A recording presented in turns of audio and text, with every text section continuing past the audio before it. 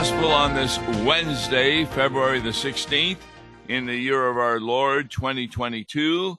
I'm Pastor Tom Baker, and we're continuing our study on Proverbs. We're going to be looking at chapter 4, verses 10 through 19. Before we start, there was a little ad just before this program that Pastor Ziegler is going to be talking on the Lutheran Hour this Sunday, and the subject is going to be law and gospel.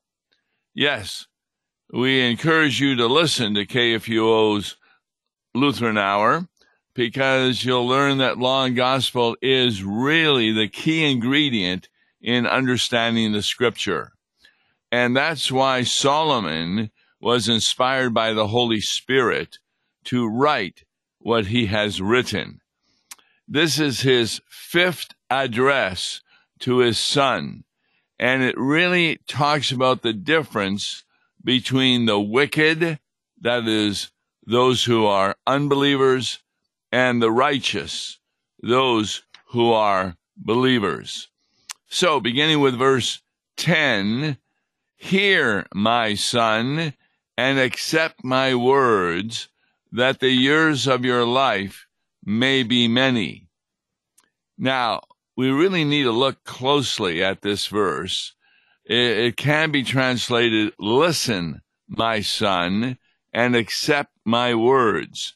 In other words, the words that Solomon is speaking to his son are those that will help the son to become a better citizen of this world. Why? Because when God created the world, and we've mentioned this before, he set up certain laws. You're very familiar with physical laws, like gravity, etc. You jump out of a window, you're going to go down, not up. At any rate, he also has what we call laws of ethics. There are certain things that if you do them, you're going to have a wonderful life. And if you don't do them, well, you're going to have problems. Now, doing them, you would think, oh, so your works make the difference. No, they don't.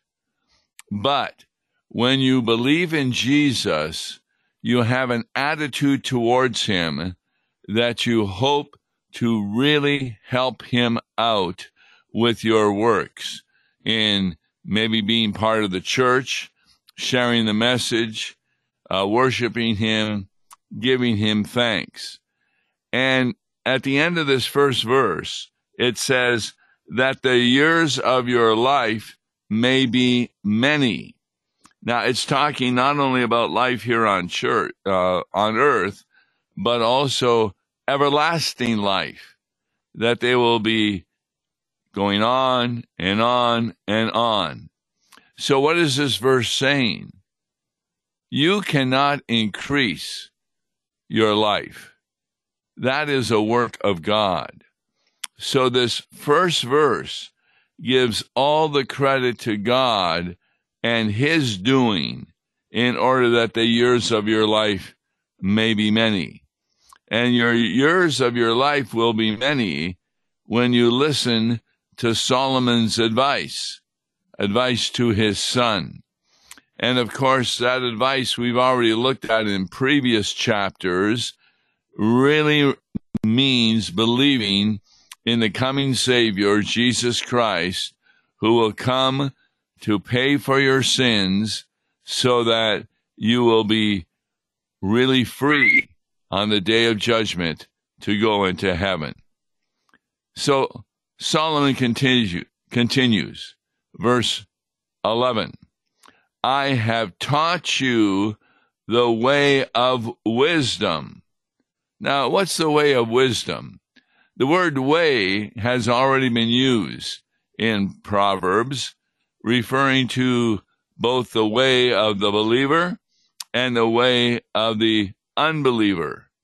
Jesus talked about the two ways, one being broad, the other one being narrow. and the narrow way is through faith in Jesus Christ. But Solomon, in this verse, explains what the way of wisdom is in the very next phrase. I have led you in the paths of uprightness or righteousness. In other words, Abraham's a great example. God said, you're going to have a baby.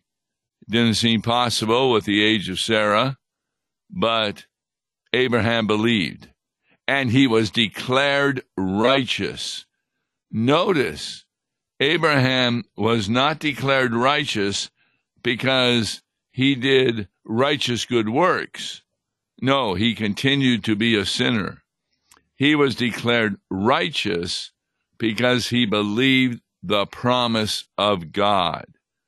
That is really the essence of law and gospel. You could have been saved by your works. What? If you had remained in the Garden of Eden and never sinned. Because all your works God would have recognized as believing in him, and the motivation, therefore, was spiritual. But as soon as Adam and Eve sinned, as the lesson for this coming week is going to say, in Adam and Eve, death came into the world. Now, also did come righteousness through one man, Jesus Christ. That's the path of uprightness. And so a good father will tell his children what is the path of uprightness. By what? By talking to them about the Bible. We would often at the end of a dinner go through a Bible verse, and my dad would ask us questions, and we would attempt to answer them. Now, they were really easy questions because all you had to do was listen to the Bible. And so it was pretty interesting that we really got to know quite a bit what the Bible had to say.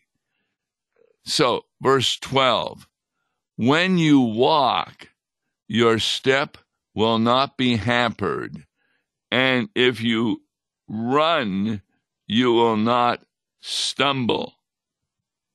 Now, to whom is he speaking? He's talking to those who are on the path of uprightness. In other words, when you walk, your step will not be hampered. Now, it appears that in our lives, we are often hampered. And we would think, well, my step is being hampered. I had plans to do this project, and one thing after the other hampered me in doing that.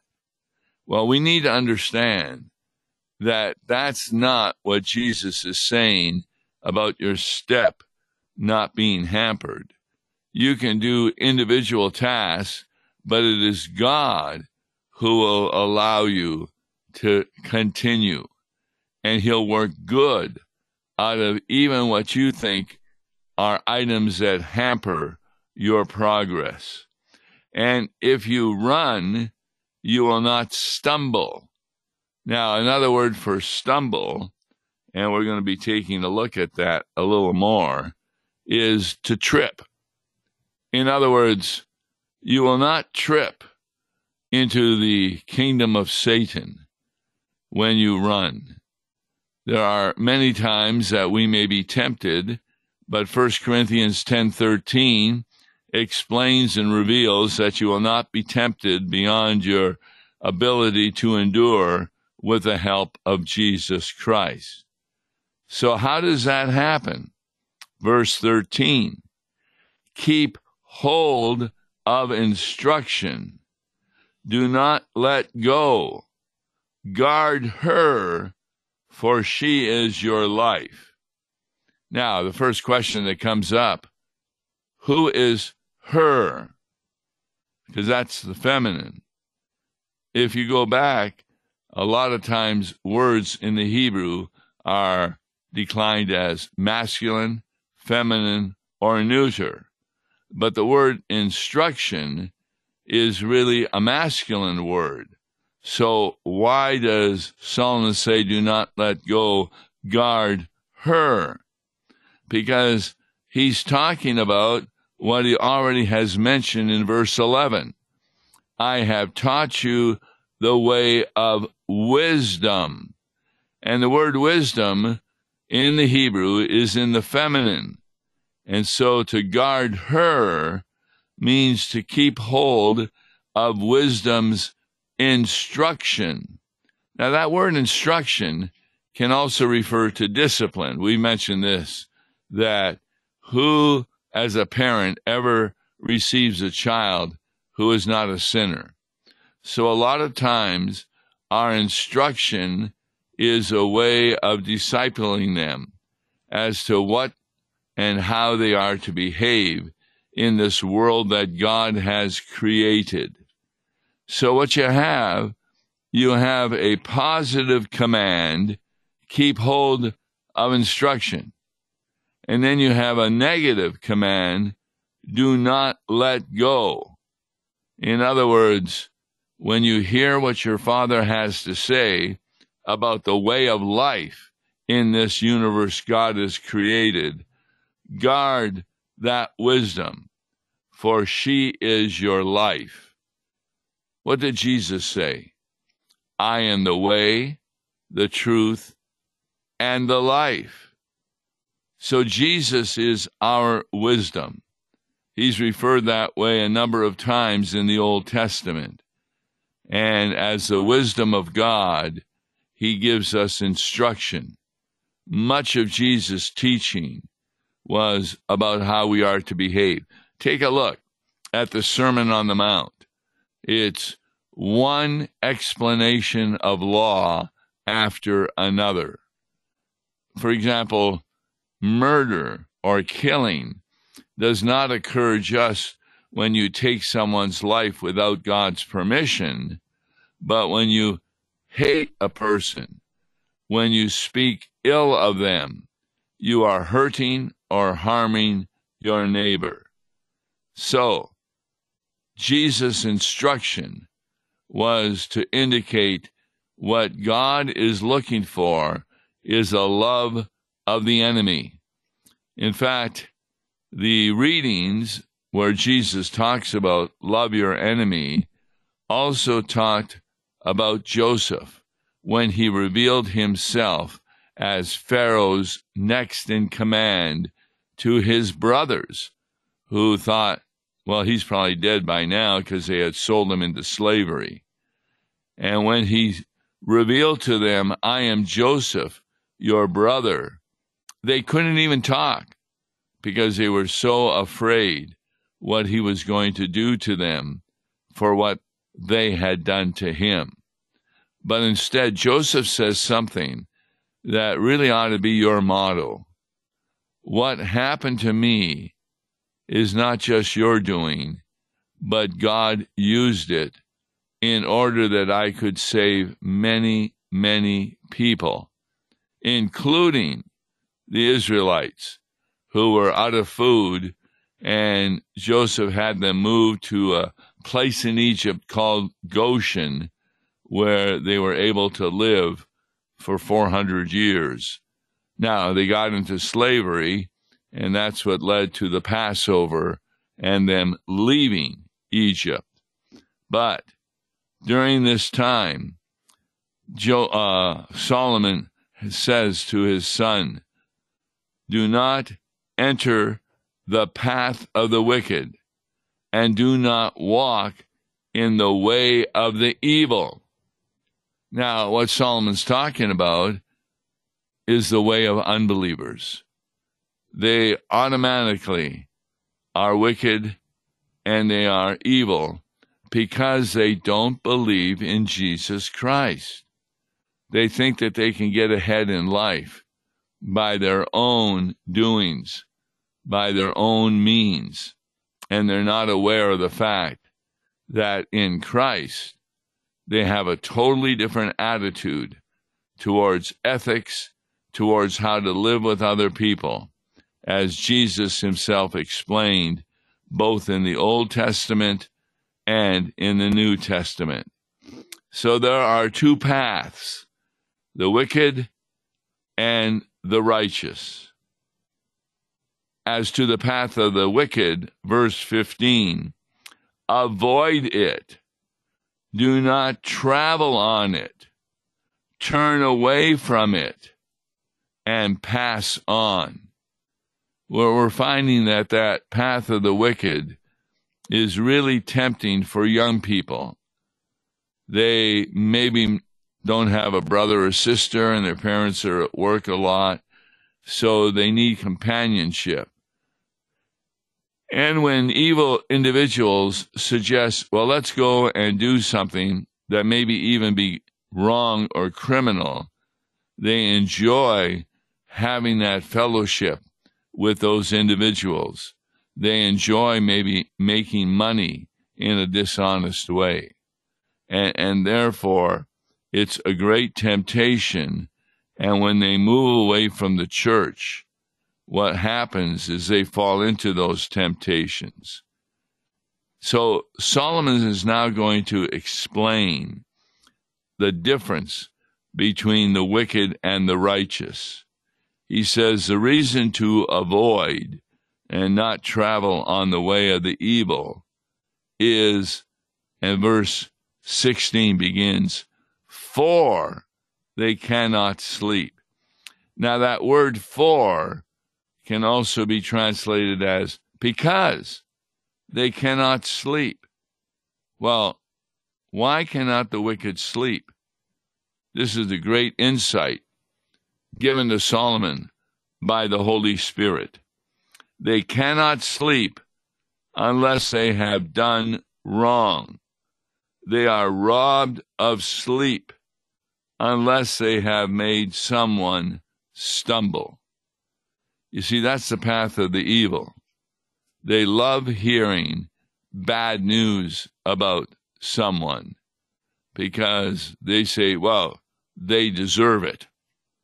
That's what justice is in the wrong sense of how God is just. You get what you deserve. So they'll see people who die from flooding or tornadoes or hurricanes, and they come to the conclusion, well, obviously they have done something wrong. What pastor has not had a member come to him and ask, what did I do that God would cause such suffering? No, that's not how the way God works. He allows discipline. It may cause suffering. But what is the purpose? Is to bring you back to the path of the righteous, to show you that the path of the evil is no good. And if you can't get to sleep because you're jealous of someone's wealth or their house or their car or their family or their job, maybe they took a promotion that you felt you deserved, so you can't sleep because you are robbed of sleep. In other words, your sleep is stolen by the evil one because you have not made someone stumble. Verse 17 continues with, because they eat the bread of wickedness and drink the wine of violence. So here, eating the bread of wickedness, what does that mean? Namely, you follow evil people and you do what fills them up with pride, that fills them up with, they think, comfort and security when they can be evil against someone and it works out. In fact, that's really what the commandments are. Thou shalt not covet means that you do not like someone because they have something that you want, and therefore you often will do the sin of coveting. That's eating the bread of wickedness, drinking the wine of the violent. So, verse 18, But the path of the righteous is like the light of dawn, which shines brighter and brighter until full day. Now, this is a symbol or metaphor that God often uses in making a distinction between the wicked and the righteous. The righteous live in this light of dawn as they are on the path of the righteous, which shines brighter and brighter. Jesus himself says, I am the light of the world. And in this particular verse 18, what we're talking about is that these people shine brighter and brighter. It is a continuous being bright. And we find this when, for example, we have adult instruction and people who are not Christian and they join the Lutheran Church. There's a totally different attitude on their part towards life because they now possess the promises of God that are working out in their life. And they are no longer robbed of sleep because they have not made someone stumble. But it's like the light of dawn. I can't tell you how many times in talking about law and gospel, a person is overjoyed to hear that it is not by his own works that he is saved. He's been working all his life to be good so that God will love him, so that God will save him, so that he will be forgiven. But there is nothing you can do as an unbeliever to be good enough to offset your sins. So the gospel is the good news that there's no need to do anything to offset your sins because Jesus has done it all. And therefore you are saved, not by beginning to do more good works, which you do as a Christian because of your love for Jesus, but because of your faith in his promises. Promises began at the cross. Father, forgive them, for they know not what they are doing. So these are some great insights. This metaphor, until the full day is established, where things are bright. This is found in Revelation 21, verse 23, and Revelation 22, verse 5. So, what is that which is bright? Is it the righteous? No, it's not the righteous who are like the light of dawn, but the path of the righteous. I was watching a movie where they were in the forest at night and they were being attacked by some kind of an animal. They didn't know what. And so they had headgear on, which had a flashlight. And one of them, the battery went out on his flashlight, and he now could not walk anywhere. In fact, what happened, he had fallen down a hill and had broken his arm. The fact of the matter is that we're dealing with the light of the righteous path, where things are so bright that Jesus is with you at all times. Verse 19 really has an insight I hadn't thought about. The way of the wicked is like deep darkness. There's another metaphor between the night and the day. Deep darkness. I don't know if you've ever gone in a cave and a guide will take you there. They'll have plenty of lights.